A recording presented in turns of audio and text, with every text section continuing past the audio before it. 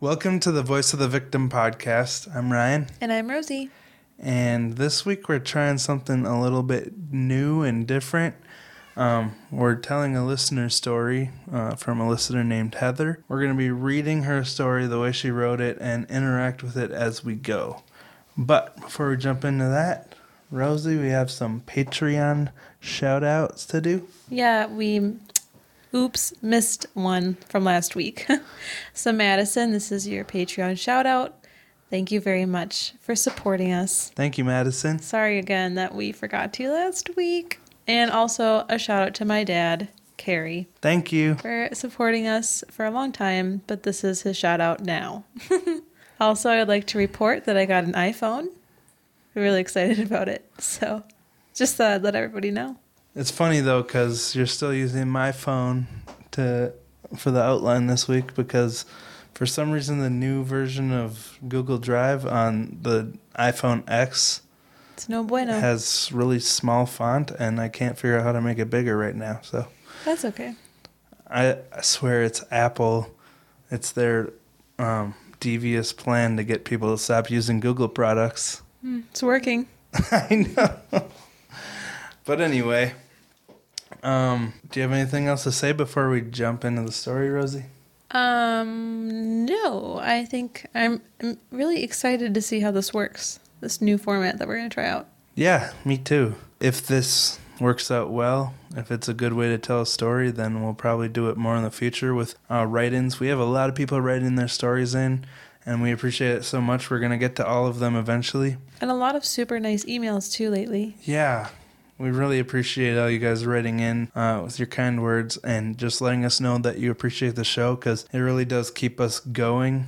Makes us feel like we're actually talking to someone besides ourselves.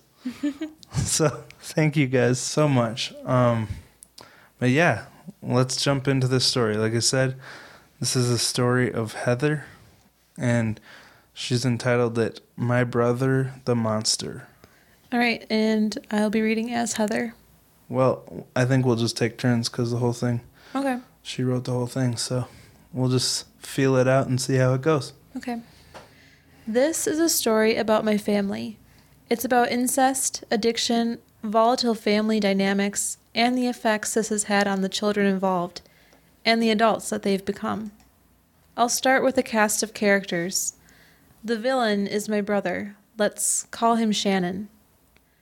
He was the only boy in a family of 4 children. Therefore, the sun rose and set on him. On the outside, it appeared to most people that he could do no wrong. You know what? That's kind of how my mom treated me, I think. I was the youngest boy and I was the only boy. Mm-hmm. So I was kind of like, I was kind of her favorite. I didn't choose that, but I know that my sisters kind of felt like, I can they totally got the back burner once I was born. You are so much the favorite. It's so obvious. Yeah, I know. I didn't ask for that. No one does. I wish I was the favorite. Moving on. The main victims are listed chronologically, not by the degree of abuse or damage done to them. Although there were several minor victims, for lack of a better term, along the way, I am only mentioning the ones who suffered the greatest devastation. Otherwise, this would be a never-ending story. I am also a victim, but my memories have been suppressed, and I only have flashbacks and guttural feelings. So this story is not about me, other than the emotional toll it has taken on me over the years. This is breaking my heart to even recall it. All right, so the first person we're going to be talking about is Pamela. She says, as far as I know, victim number 1 was my sister, Pamela. From her account, she was only 9 years old when the abuse started, although it might simply be when she first became aware of what was being done to her and was able to put a name to it, although the name she gives it is quote-unquote relationship. It talks about how it's when she first became aware of what was being done to her. We talked about that before, where kids don't really know what's happening to them at the time it's happening. Mm-hmm. They don't have the vocabulary to say exactly what it is. Yeah, so That's a vulnerable situation for Pamela to be in here. And she continues, when I was born, Shannon was 10 and Pamela was 7.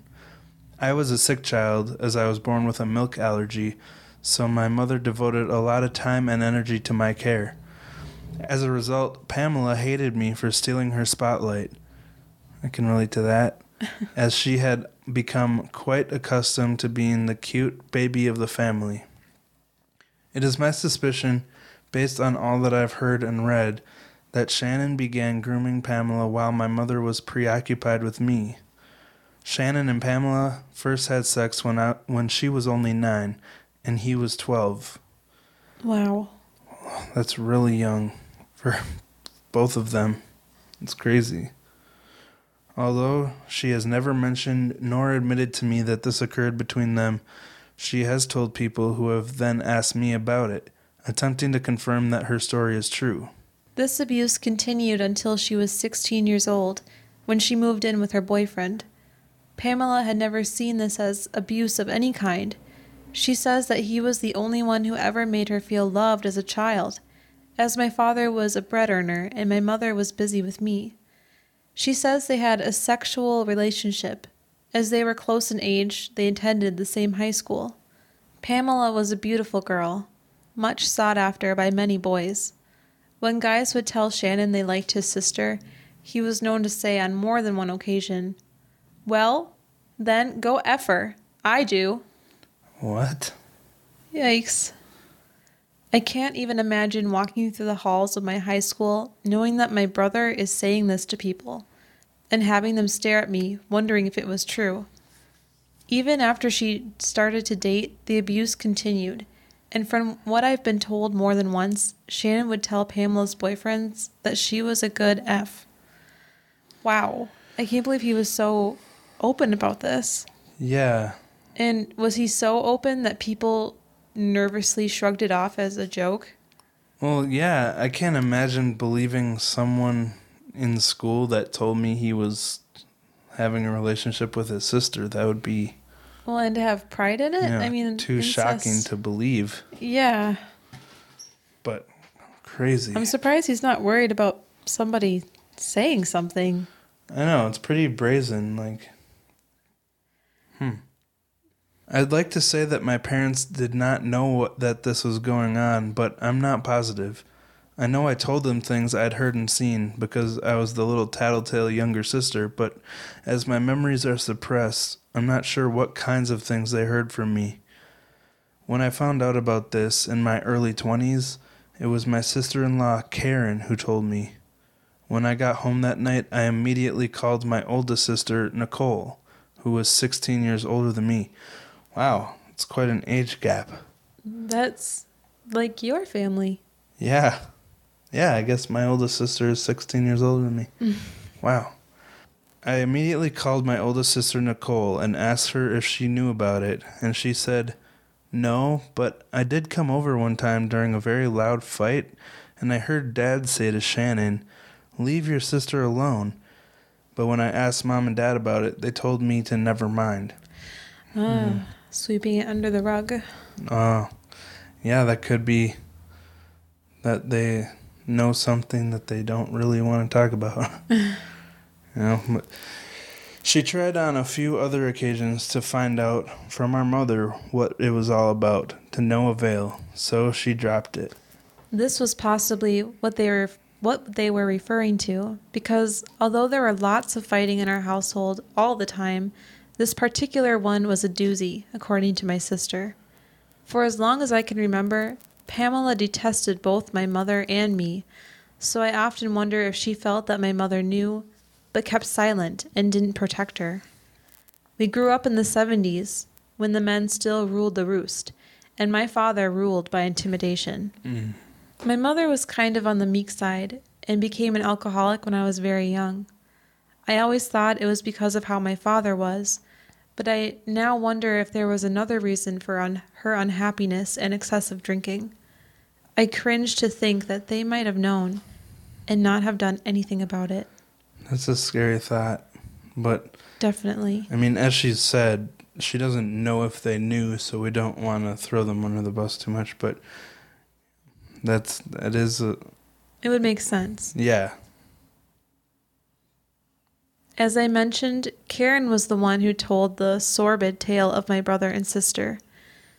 My mother was in a palliative. Is that how you say that, Ryan? I think so. Let me see what that means real quick. Palliative care? Yeah, palliative.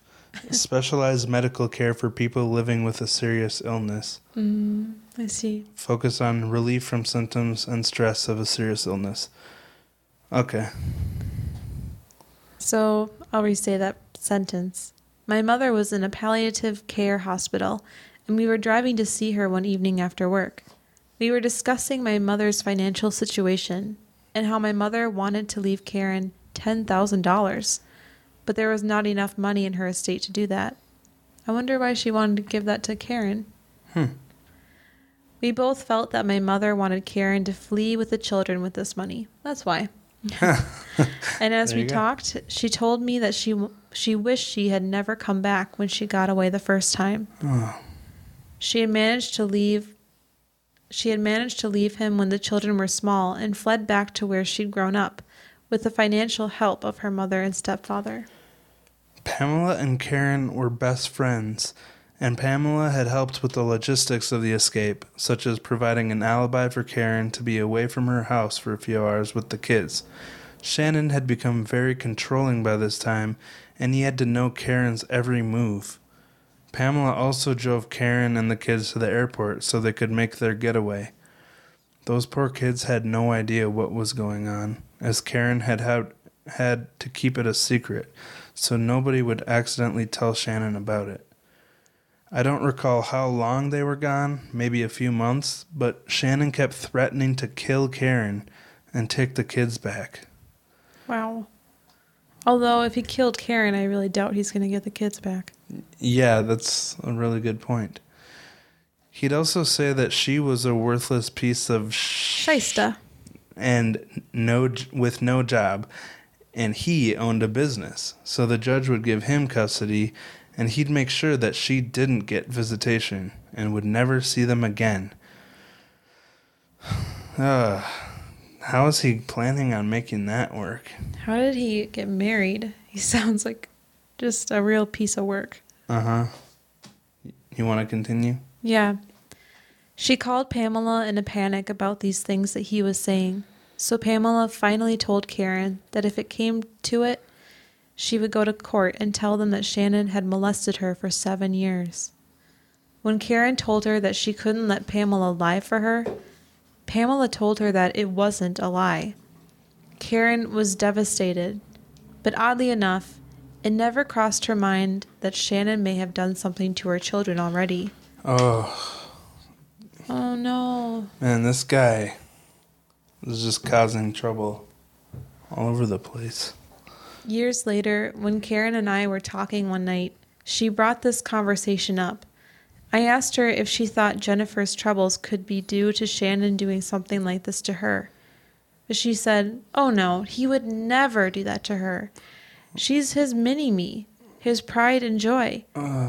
I guess it didn't occur to her that all the tales of when my siblings were young describe how Shannon wouldn't let anyone near Pamela because his little sister was his pride and joy. So there's a connection there. And just to be clear, Jennifer is Karen and Shannon's child. Yeah. So he was overly protective of Pamela, and now he's overly protective of Jennifer, his daughter. His mini-me. And, I mean, this poor Karen, she said he would never do anything like that to her. I mean, she never thought he would have done that to his sister either. Right. He was really good at pulling the wool over her eyes, it seems like. But so, needless to say, this new information was beyond disturbing to me. My mind was so messed up that I didn't know how to think, act, or feel. At the time, I was in an abusive relationship with someone who used to love to find out bad things about my family and throw them back in my face when we were fighting. That sounds like a terrible friend. Sounds bad. Really Yeah. bad. Wow. That's not how you have a good relationship. This was the last thing I needed to hear repeatedly. Yeah. So I told him that I had just found out something unsettling about my family, and I wouldn't be coming to his place that night. He asked me what it was, and I told him I didn't want to talk about it. He then asked if it was about my brother and sister. What? Huh. So she's feeling a little like, why? What have you heard? Yeah. That's what I would imagine. Mm-hmm. So she says, I asked him what he knew about that, and he told me that when we started dating, his brother, who went to school with my siblings, told him that our family was sick because my brother and sister had sex with each other. It seemed like everyone knew. Oh my gosh. So, well, I guess it makes sense if Shannon wasn't very discreet about it. He was always seems like he was bragging about it almost. Yeah. Do you want to continue, Rosie? Sure. The following day, when I went to work, I was obviously a little off. My coworker, Chloe, who I had literally known since I was born, asked me if I was okay. I burst out crying and I ran to the washroom. She followed me and kept asking me what was wrong. Did my mother die? Did my boyfriend hurt me? I asked her if she knew about Shannon and Pamela, and she went pale and started to shake. She said that she had always suspected that something had been going on, but that Shannon had molested her when she was young. She was our neighbor. Ooh. She told me that she was worried so much over the years that he was molesting his own daughter. Both of us were sobbing messes in the workplace bathroom. Oh my gosh. This is like the most intense drama film. I can't believe how many twists and turns there are. This guy has been everywhere around town. No With so many kidding. people. So he molested Chloe too? That's what it says. Oh my gosh. A couple of years later, Pamela got me a job working with her. One evening, she had called in sick, so it was just me and the two other ladies we worked with. They were talking quietly together, and then I heard one of them say, "Just ask her." After about 5 minutes of silence, Candace says to me, "Your sister told us something very disturbing, and we're wondering if it's true or if she's just trying to get attention." I didn't look up. I just said, "It's true." She proceeded to tell me the details, which were simply that she had had a relationship with her brother for several years when they were young. I nodded. She then said that she didn't understand why it was referred to as a relationship, when it was clearly sexual abuse. I nodded again and told her that my sister had never confided in me about it, and explained the conversation that my sister-in-law and I had had a few years before. They never spoke about it to me again, either because they were mortified, or perhaps they just thought that we were a couple of liars. Who would believe a story like that coming from two seemingly well-adjusted sisters? That's sad. What a terribly awkward conversation. Yeah.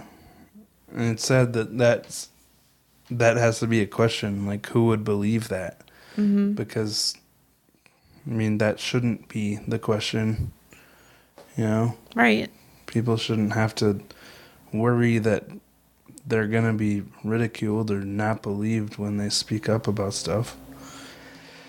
It continues, over the years, my sister and I went to events and got drunk together. Each time I'd try to get her to open up by talking about what I'd seen on Oprah about sexual abuse and grooming or other similar topics. Rosie, like when Oprah talks about that. I do like it. I love Oprah in general. We still got to do an episode about Leaving Neverland? Yeah, I was thinking that about and that grooming, the grooming process. Mm-hmm. But, okay. Oprah, sorry. I tried to get her to open up by talking about what I'd seen on Oprah about sexual abuse and grooming, or other similar topics, but she never alluded to anything with the exception of one time when she told me that my family had moved to a new house when I was just a baby, because a few of the men in the old neighborhood were sexually abusing her in a baseball field behind our house. I was dumbfounded and didn't know what to say. I actually don't recall what I said in return, but I left that night thinking that she was in denial to the point that she was replacing our brother with various men in her version of reality. That's an interesting idea. What do you think, Ryan? About her replacing her brother? Yeah. I guess I wouldn't have thought that initially. Yeah, well, I'm not close to the situation, so... Right. But it is a possibility, I guess. Yeah. I mean, if this is the vibe that Heather got talking to her, then... Mm-hmm. You know, I mean, it's also completely believable that there were random people because, I mean, especially if this is a reason that they moved, but Right. who knows? One thing that I should mention is that Shannon and Pamela have always been close, and still are to this day. In fact, they are currently on a southern vacation together. She's in poor health and has very little money, so he takes her down south for a week every year and pays the whole shot. Wow. Guilt, pity, a bit of both. It Yeah. creeps me out to think about it, Seems like it. as they share one hotel room. But at least his new girlfriend is with them, so my mind didn't go there at this time. Huh.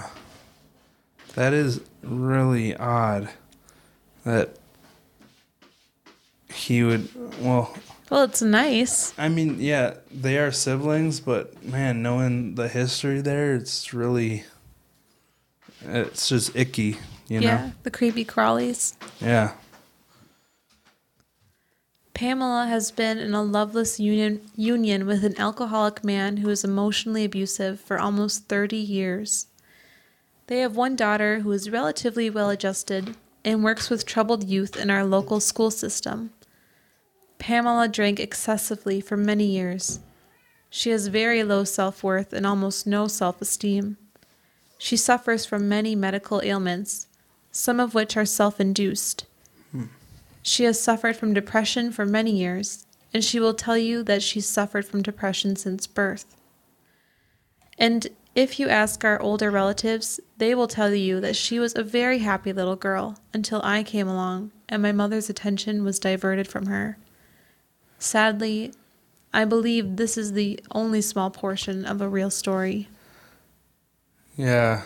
So that was our first victim in this story, Pamela, and you know, that's like an entire lifetime, you know? Just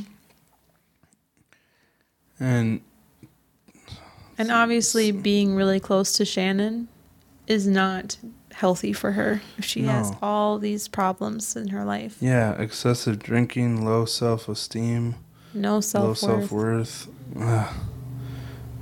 And you know, those medical ailments, I mean, she says some of which are self-induced, but I mean, just stress alone can cause so many medical ailments or this low self-worth and depression.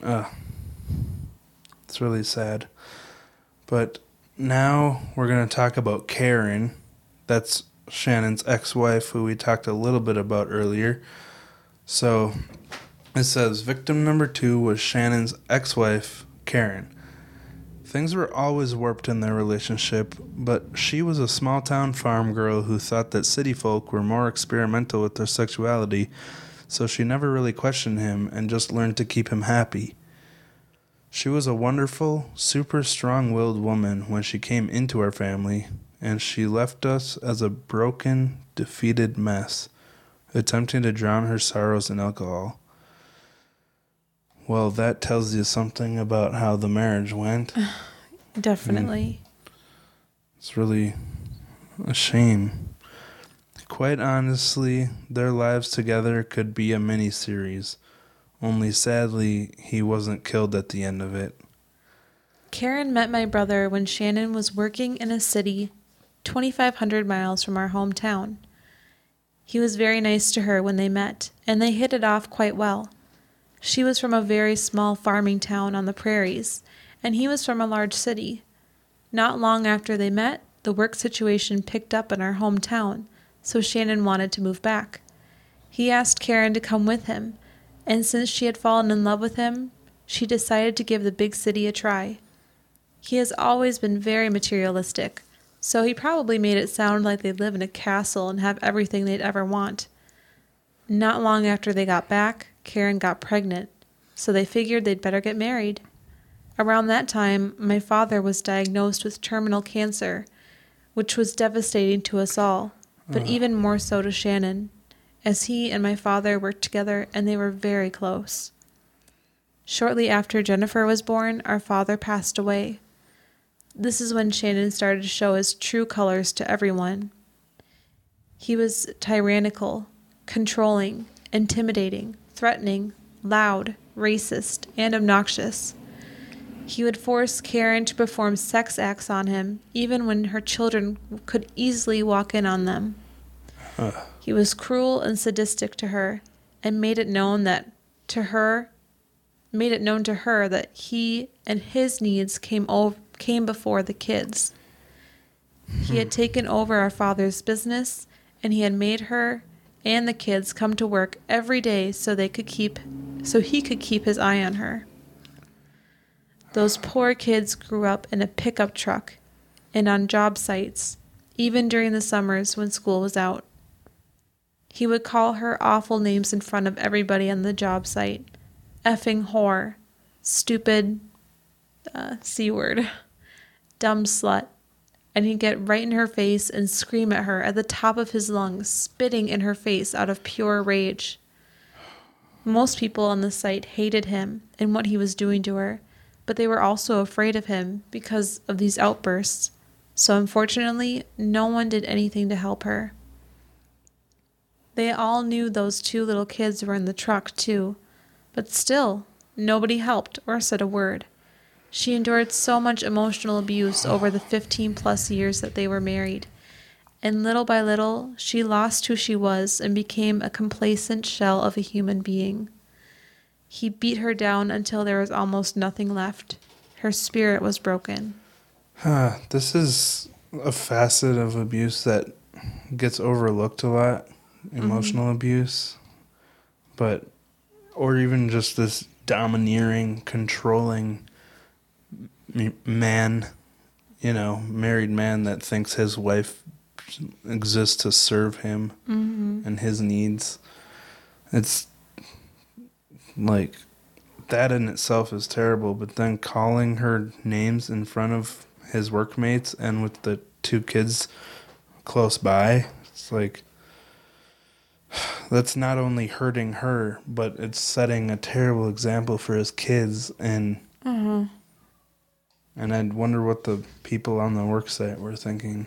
Like, if anyone ever did anything or to, like, hey, maybe you shouldn't do that. Well, it looks like nobody had the guts to. Ugh, this guy seems like words that I'm not going to say on the show. So she continues, Our mother fell ill with cancer in the late 80s, so Shannon bought her house and moved her into the basement. Wow, she got a downgrade. Karen took excellent care of her, even though her life was falling apart and her descent into despair had already begun. Our mother had to be moved to a palliative care facility months before she should have been, because the home care workers were canceled due to my brother's outbursts. Oh, wow. Wow.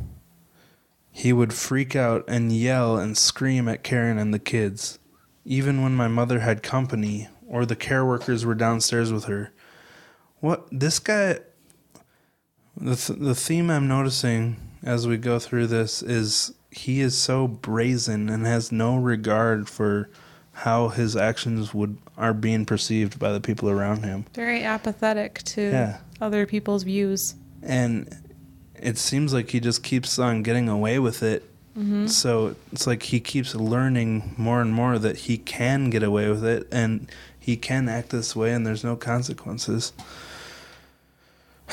So despite this, after my mother passed away, Shannon wanted praise from our family members for taking Mom in and caring for her while she was sick. Like he did anything. Wow. What?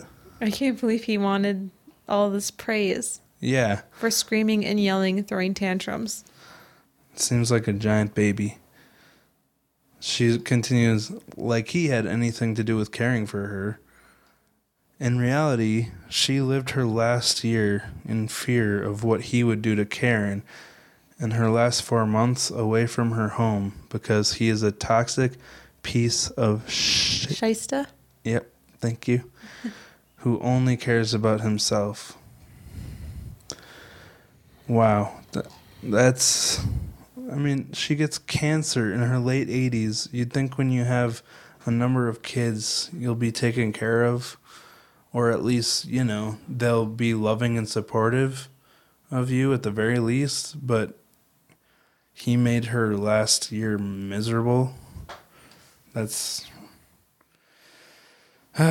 So she continues. These are her words, not mine. If I could kill him and get away with it, I feel like I could do it right at this very moment. Wow. I mean, that's a bold thing to say, too. Yeah. I mean, she said it earlier, too. Like, their marriage could be a miniseries, but unfortunately he doesn't die at the end. And, I mean, it seems extreme, but it really illustrates the emotional damage that this kind of behavior does to the people around you. Because, I mean, for her to feel that strong hatred towards her brother because of the things he's done, I mean, it's a huge deal. And it's really sad that his actions can affect all these people this way. So, not long after my mother passed, Shannon built a large house just outside the city and moved his family there. Within the first year, Karen caught him cheating. Wow. She walked in with the kids after school, and there he was effing his girlfriend in their new home. With the kids? Oh, those poor kids. I can't even imagine. What? I mean, that's a double whammy. First year's seeing your dad having sex in the first place, but then it's not even your mom. I mean, you find out that... And it's right after they move. It's something that's going to destroy your family. Ugh. Karen made up her mind to leave him as soon as the kids were out of school. For the next few weeks, Karen treated him like a plague. She wouldn't let him near her and avoided him at all cost. When school was out, she told him she was taking the kids for a trip to visit her family. She jumped in the truck and never looked back. She left all their belongings with the exception of a few clothes and prized possessions. She had little to no money and knew that he would cut her off of credit cards as soon as he realized that she had no intention of coming back. But she stood her ground and stayed away. He threatened her over the phone on an hourly basis at first. Then he tried being nice to her, and then back to anger. Like, dude, this is your fault. Why? You're threatening her? Like, obviously you don't want to be with her if you're bringing your girlfriend into your house. I know. She stood her ground. His calls tapered off a bit, but he never completely left her alone. He then started using the kids as pawns, telling them he missed them, and asked them to come back the following summer to visit. But he was never nice to them when they were around. Sadly, Karen let them come back to see him, and Jennifer ended up staying, while Zane returned home to his mother. Within a year, Jennifer was pregnant. She was only 16, and none of us had ever known her to have a boyfriend. Karen spent the next 10 years after leaving Shannon in a drunken stupor. She tried her best to drink her pain and memories away, but she didn't succeed. She did almost succeed in killing herself with drugs and alcohol, but eventually she found herself again. So I want to go back to that. Within a year of living with her father, Jennifer was pregnant, but she never had a boyfriend? Yeah, it sounds like it was unspoken, but they knew who the father was. Yeah. I'm sorry to interrupt. No, it's incest is such a hard topic to talk about. It's just so unnatural. I know, it's icky, but at the same time, you feel weird talking about it because, like, this is one family, you know? It's all in one family, and it feels icky, like, digging into the details about it, you know? Mm-hmm. Yeah, it does feel icky. Because it kind of feels like it's their thing, you know? Like, what right do we have to talk about it? But it is an issue that needs to be talked about. She had a tenuous relationship with Jennifer, as Jennifer has been brainwashed to take her father's side. When Jennifer became pregnant, she fully expected her mother to return to help her with the baby, despite the fact that she was still living with Shannon. Karen was still terrified of what he would do if she came back, so she told Jennifer she would help her if she went to live with her mother, but Jennifer refused. It's 17 years later, and Jennifer is still bitter that her mother didn't come back to help her. I can't believe she refused to live with her mom. Oh my gosh, there's so many things wrong with the story. Well, yeah, and we'll get into Jennifer's story in a little bit, but it seems like she was really brainwashed by her father. Karen has been with a great guy for about 16 years. They have both overcome addiction and live a simple life on the Canadian prairies. They struggle financially, but they'd both be the first people to help someone in need. She will always be my sister in my heart, and I will never forget her dedication to my ailing mother, even when her life was in shambles. It's really sweet that Heather's able to identify Karen as a good sister-in-law. Even though all this crap is happening, you know, she's still able to identify the good person. Oh, yes. And the good that she did for her family, even living under the tyrannical rule of Shannon. But now we're going to get into Jennifer. She's Shannon's daughter. It says Jennifer was a sweet, happy little girl until one day darkness spread over her and never left. Unfortunately, I was young and wasn't paying enough attention to those around me, so I'm not sure exactly when this happened, but I'd say she was about 4 or 5. But I think her father did things to her when she was way younger than that, like maybe as an infant. When Jennifer was born, she was adorable, bright, and happy. Karen was a great mother. Shannon seemed happy to have his daddy's little girl. She loved being the center of attention, especially when it was her father's attention. Shannon only bothered with Jennifer when he felt like it, and as she grew and demanded more of her mother's time, he became jealous. He didn't like being second in line. When Jennifer was not quite 2, Zane was born. Shannon displayed displeasure for his new son almost instantly. Zane had some medical issues and needed an operation, so Karen stayed at the hospital with him, and Shannon took care of Jennifer, with the help of Pamela. I am almost certain that the abuse started at this time. Jennifer's demeanor changed drastically, and everyone seemed to think it was the jealousy towards her sibling, especially since he was so sick and garnered more attention than a newborn baby normally would have. It wasn't until later that I began to think that he likely took full advantage of those several nights alone with Jennifer, way out in the country with nobody around to hear her or help her. It's really sad that Jennifer got the blame for her demeanor changing. Like, people assumed she was jealous towards her little brother getting more attention, when really she was probably dealing with something way beyond her control that was, devastating her. Right. It says, when the kids were about 4 and 2 years old, Karen had to fly out last minute to take care of her sick father. They couldn't afford to fly the kids out with her, so I offered to go out in the evenings to take care of them. I knew he would just let them run loose and not pay any attention to them. On the second night, after I had gotten the kids to bed, He told me I could come into his room and watch TV with him on the new waterbed. I didn't think much of it, as he was my brother, and I'd already suppressed whatever memories I had of the things he'd done to me when I was young. I was only there a few minutes when he reached for my breast and said, "You turned out to have some pretty big tits, didn't you?" Gross.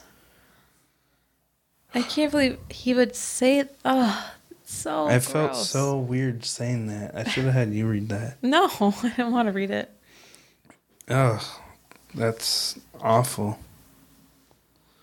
I slapped his hand away and went into the room I was staying in and closed the door. He was laughing at me as I walked away. What a jerk. I lay awake all night, shaking, terrified to fall asleep.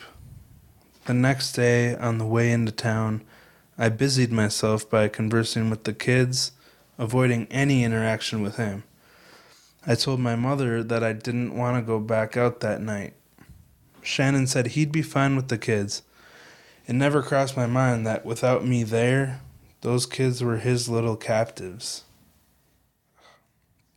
I don't think I will ever shake the guilt that I feel over not being the barrier for them. But I was only 15. Oh my gosh. I'm glad she said her age because I was imagining her being an adult at this time. I know, same. That makes everything even worse. Like, she's 15 years old, and her brother molests her in his bedroom. Like, I was only 15 and scared Shystless. of him after what he'd try to pull with me, and the thought of being alone with him was nauseating. Jennifer continued to withdraw as she got older. As she grew up, she became increasingly angry and sullen, reading all about Adolf Hitler and enamored with the Columbine shooters. She got into a bit of trouble at school and didn't have many friends. When her mother took them and moved away, Jennifer was devastated to be leaving her father, although he had never been very nice to her, and said and did things to destroy her self-esteem every chance he got. The only person he was meaner to was Zane, and Jennifer took great pleasure in that, as it reaffirmed that she was the favorite. Oh my gosh, get this girl a therapist ASAP. Yeah, she's very much brainwashed and under the control of him. Like,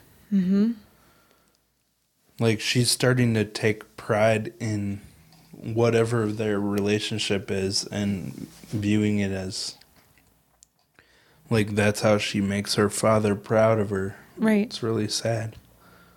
That summer that her and Zane came back to visit Shannon, she decided to stay. I think deep down she expected Karen to follow her and come back, and was furious when her plan didn't work. The following summer, I got a call from Shannon asking if I would help him with Jennifer. I had recently had a baby, and he was wondering if I could get an appointment for Jennifer with my OBGYN, as she was pregnant. I asked him who the father was, and the response was an elaborate story that I didn't believe for 1 minute. Apparently, Jennifer had met a boy online. He was from a southern state, and somehow he made his way up to Canada to meet Jennifer and spend the summer with her. Shannon, of course, let them share a bed for the duration of his stay. When I asked where the boy was now, I was told that his parents had figured out where he was, and the police had come to Shannon's place, picked him up, and shipped him back to his father. Pamela had been out to Shannon's place several times that summer, and when I asked her if she had met Jennifer's boyfriend, she told me that she didn't think she had a boyfriend. Wow. I found that very odd, so I asked her again a few weeks later if she'd met him, and she said that Jennifer and him were never home when she had been there to visit Shannon, so she never got a chance to meet him. How odd the stories change. Wow. That is an elaborate story and seems really iffy. Like, definitely very suspicious. sounds made up. continues, I was not in touch with this part of my family too much for the next few years, so all I can say is what I heard from one of Shannon's ex-girlfriends, and that was that Jennifer was very mean to her son, locking him in closets, screaming at him, and inflicting harsh punishment on him for very small things. The cycle of abuse. For many years, Shannon financially supported Jennifer and Jeffrey, and they all lived together at Shannon's house on the outside of town. One day, I had to go there for some reason, and Shannon was calling Jennifer an effing whore and a lazy slut. She had replaced Karen in his life, and it was sickening to hear. Who talks to their daughter like that? My stay was brief, and I never went back to that house again. Not long after that, one of my brother's friends, Ray, stopped by my place to say hello, and we chatted for a while. I was telling him about the disturbing incident that occurred when I was out there a few weeks earlier, and he commented that he couldn't believe the way Shannon talks to Jennifer. He then went on to say that she has something on him. I asked him why he thought that, and he said that one time when he was out there, Shannon was yelling and calling her names to humiliate her in front of Ray, and she turned around and said, "Yeah, keep going, a-hole. Keep talking, and I'll tell your friend all about it." Want me to tell him? I will, you know. Shannon apparently shut up immediately, and Jennifer walked away. I asked Ray what he thought it might be, and he said he didn't know. I told him that I thought Shannon was Jeffrey's father, and Ray stared at me for a second. Then he told me I was sick to even say something like that. I told him it wouldn't be the first time Shannon did something like that to a relative. Ray just shook his head and changed the subject. He doesn't stop by anymore. Whoa. Man, if somebody needs a definition for toxic, I think we found it. Right? And, like... How did this guy not get charged by this time for anything? I know. Well, a whole lot of secret keeping and people like Ray who just immediately shut it down as soon as someone says something, you know? Mm-hmm. He just shook his head and changed the subject and said that she was sick to even say something like that. Like, how can people ever get out of these situations if people just don't take it seriously and shrug it off? Yeah. Shannon works as a tradesman. My husband and I have a small company, also a trade. One day, about 10 years ago, I got a call from a woman who lived not far from us, who was looking for an estimate. So my husband went over and provided it for her. They got chatting, and she told him that we were recommended by a friend of the family, Ross. A few weeks later, while my husband was working on her job, Shannon pulled up in front of the house. My husband, not a fan of Shannon's, asked him what he was doing there. Shannon said he was there to see the homeowner. She had been a good friend of his for many years. He used to sleep with her. He was told that she was not expected home until late afternoon, so he left. The following day, after my husband finished up the job, the homeowner started up a conversation, starting with, "So, Shannon's your brother-in-law?" "Yep." She says, "So I guess you know Jennifer and Jeffrey." And my husband says, "Not really. The family isn't very close." She says, "Well, do you know Jeffrey's father?" And my husband replies, "No, I never met him." "Some kid down from south." Down from south? From down south. It's all right. The woman says, "You don't believe that, do you?" My husband, who never believed me when I said I thought Shannon was Jeffrey's father, said, "Why? Who is his father?" She says, "Shannon had sex with his own daughter, and they have a child together. Every time the kid gets in trouble at school, I'm the one they call. I've already had 2 calls because he was making sexual advances to girls in his class. Jeffrey was? Yeah. He was in grade 1. How does someone in grade 1 know about sex? I know the answer because I remember knowing a lot about sex at that age too. Oh my gosh. So this is such a good example, not a good example, but a perfect example of the cycle of abuse, because it just keeps going down the line, and it starts with him on Jennifer. Jennifer is emotionally abusive to Jeffrey, and then Jeffrey is abusive to the other kids in his class. I mean, trying to make sexual passes at girls in his First grade class.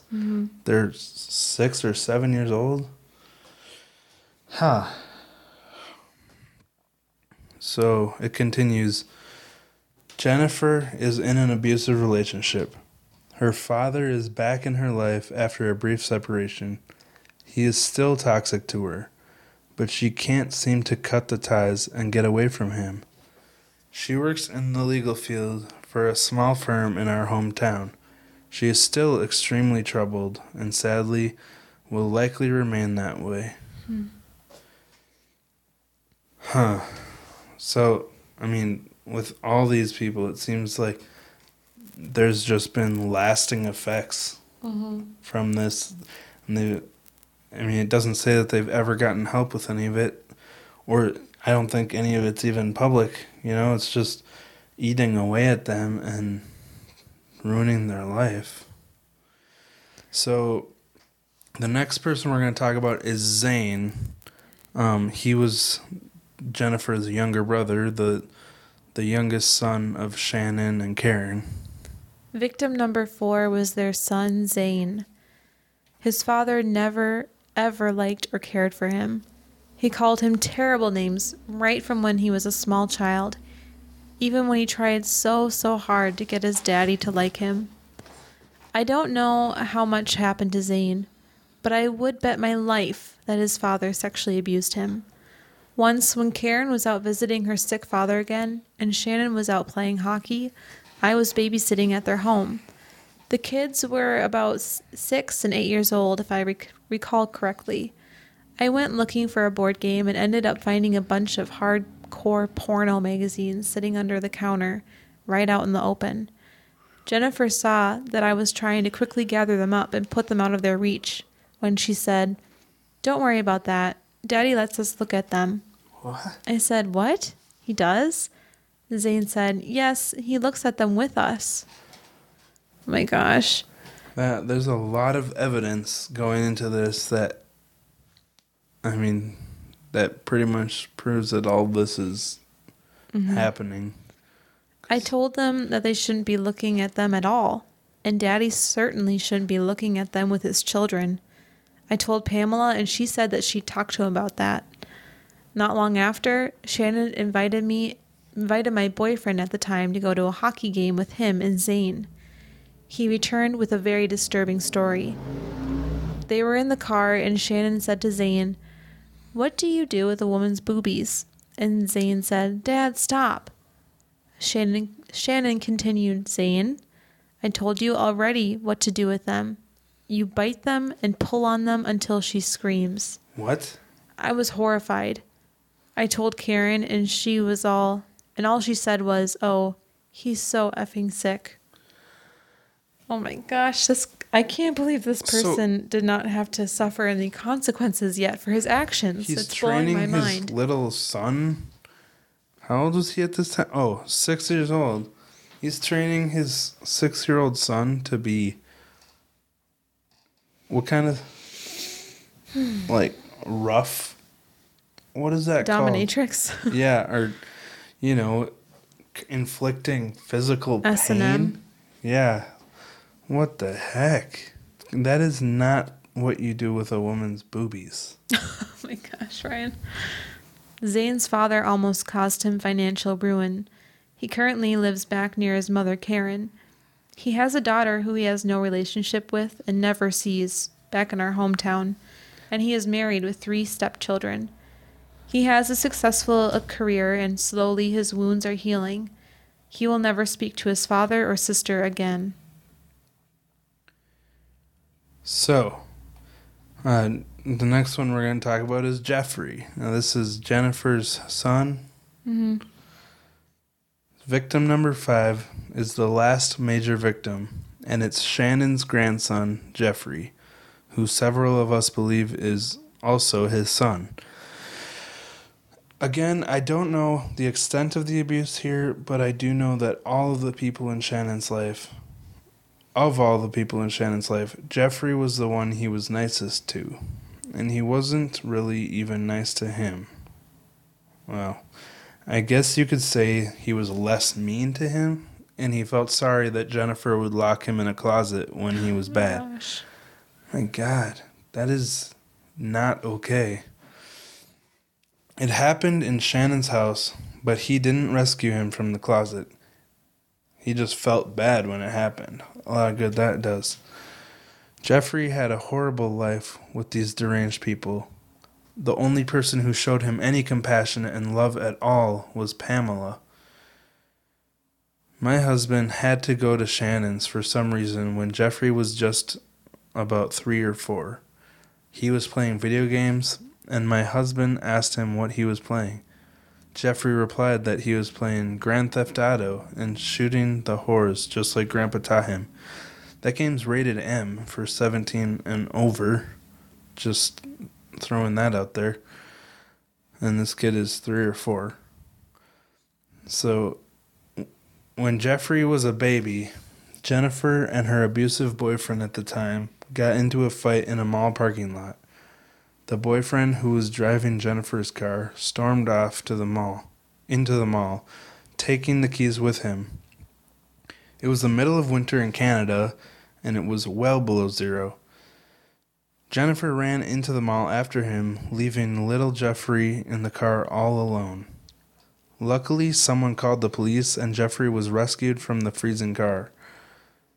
Pamela took Jennifer to the police station and pleaded with them to return Jeffrey to Jennifer, explaining that she's the victim of an abusive boyfriend, and she was just trying to get her keys so she could get Jeffrey home to bed. She later said to me that she was so worried about poor Jeffrey being put into a group home or foster care, and how scared he would have been. I can't imagine it would have been any worse than what he ended up living in for the past 17 years. More guilt for not acting on these things I heard over the years and getting the authorities involved. In all honesty, our child protection system is very broken up here in Canada. I don't know that Jeffrey would have ended up in a less harmful environment, but I will always wonder what would have happened if I had not remained silent. I mean, this is a good thing for all of us to think about, because, you know, it's hard to speak up. It's hard to, especially when people don't believe you or people shrug it off. Jeffrey is 17 years old and lives with his mother. He is a smart boy with an entrepreneurial spirit, but being raised in a toxic environment like he was, who knows what his future holds. Hopefully he will rise above it all and learn to deal with the terrible thoughts that surely must be running through his mind. I know my mind never stops thinking about it, and my horrors are nowhere near what his must be. So, that's it for the stories. She continues, this is a very small sample of an extremely large story. This was heart-wrenching to write, but strangely cathartic at the same time. And about Shannon, she says, what he truly is a narcissistic pig whose goal in life is to destroy others and leave them feeling ashamed and worthless. Like you said, toxic member of this family. Toxic as a definition.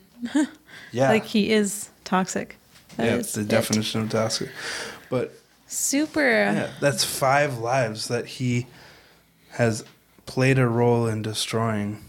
I mean, there's still hope for Jeffrey here, but all the other 4 people we talked about, they're just, having a really rough time and have had many years of their lives ruined. So it's just, thank you, Heather, for sharing the story with us. Because it is an issue that often gets overlooked, both with the emotional abuse of Karen and the incest factor with Shannon and his sister and Shannon and his kids. But, I mean, keep an eye out for this. If someone ever comes up and talks to you about things they think might be going on, don't shrug it off or call them sick for even thinking that.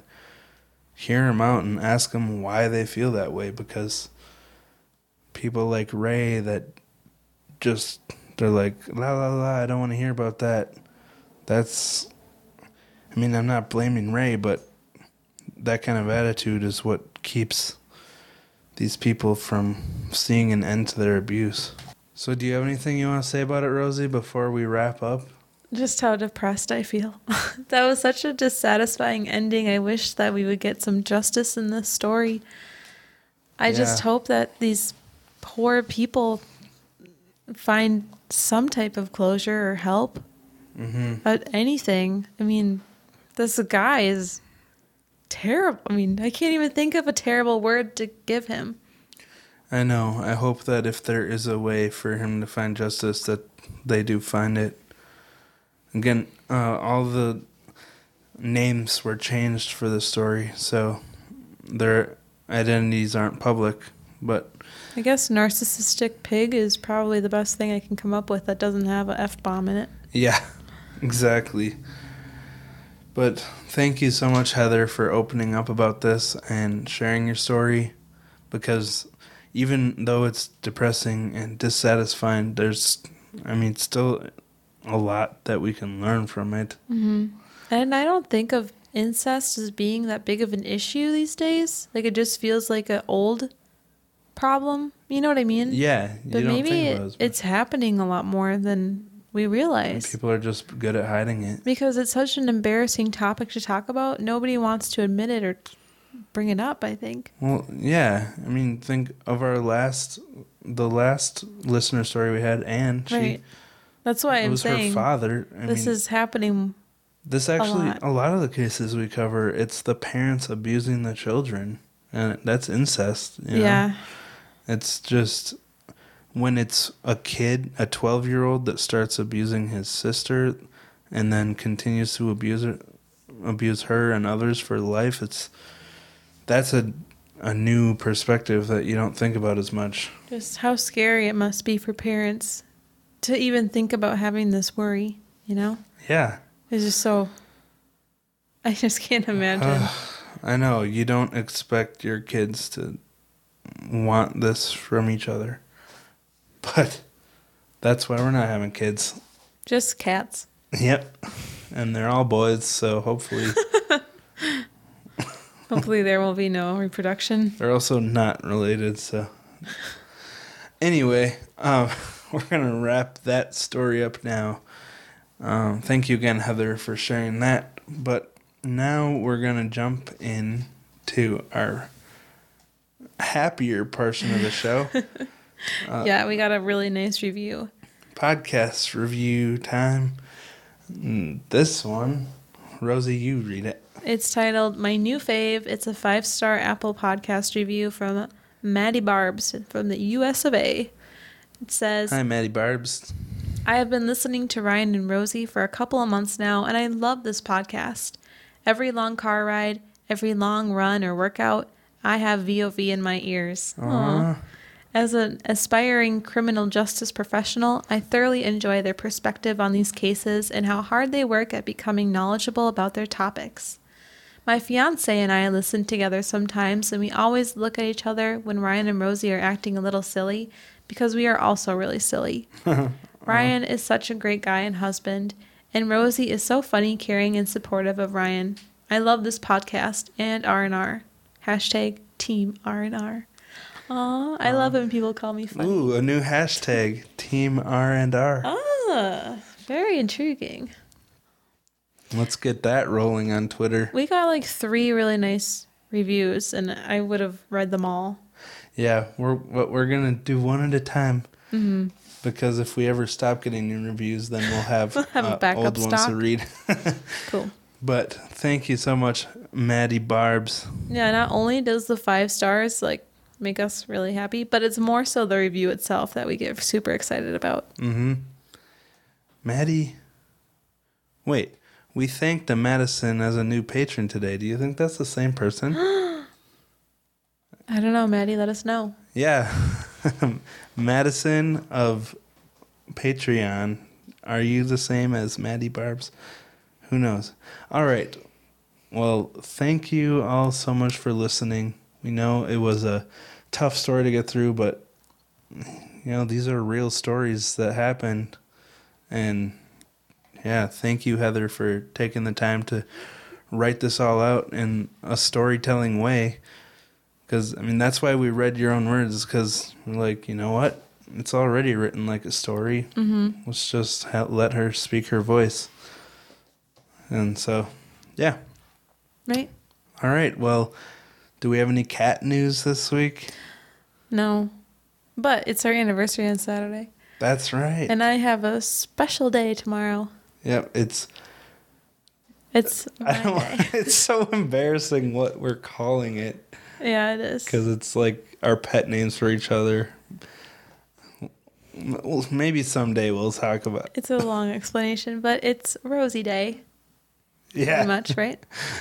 Yeah, except a much cornier name. And I don't know what we're going to do, but you do, right? Right? Oh, yeah. Well, I had a much more elaborate plan, which I already told you about.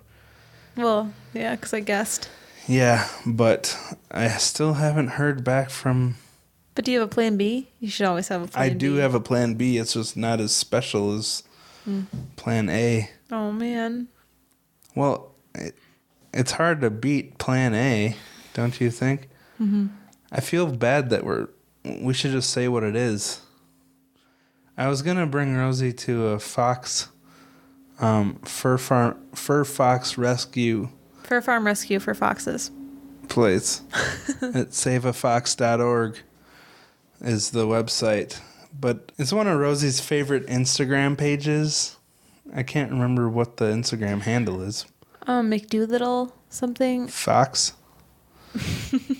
Yeah, but anyway, she's only like a half hour from us, so we want to go visit the farm. That's it? I didn't realize it was that Lakeville, close. Minnesota.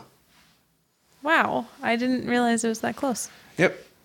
But anyway, Rosie loves foxes. I do. I really do, and I've donated countless times. So it does feel right to go see the foxes. Yeah, so hopefully she'll get back to me between now and tomorrow. But if not, I don't know, they weren't answering the phone, so I hope that everything's okay over there. Well, they're doing really well, actually. They were just on the news. Okay, good. Because I also saw them on the news for breaking the city ordinance. Oh, recently? Because they were supposed to only have 3 foxes at a time, and they have more than that. Oh, geez. But anyway, you know what? She's trying to do a good thing, so stop trying to squash it, City of Lakeville. Right. Let her do her activism. She's not hurting anybody. All right. Well, you ready to wrap it up? Yeah, I gotta figure out my new iPhone. Oh, yeah. Rosie got an iPhone XR. Mm-hmm. Now I have the grandpa iPhone with the 7 Plus. So I'm feeling a little behind the times, but that's all right. You've had that stupid Android for the last year, so I can get over it. Good. All right. Thank you for listening, and we'll talk to you next week. All right, bye.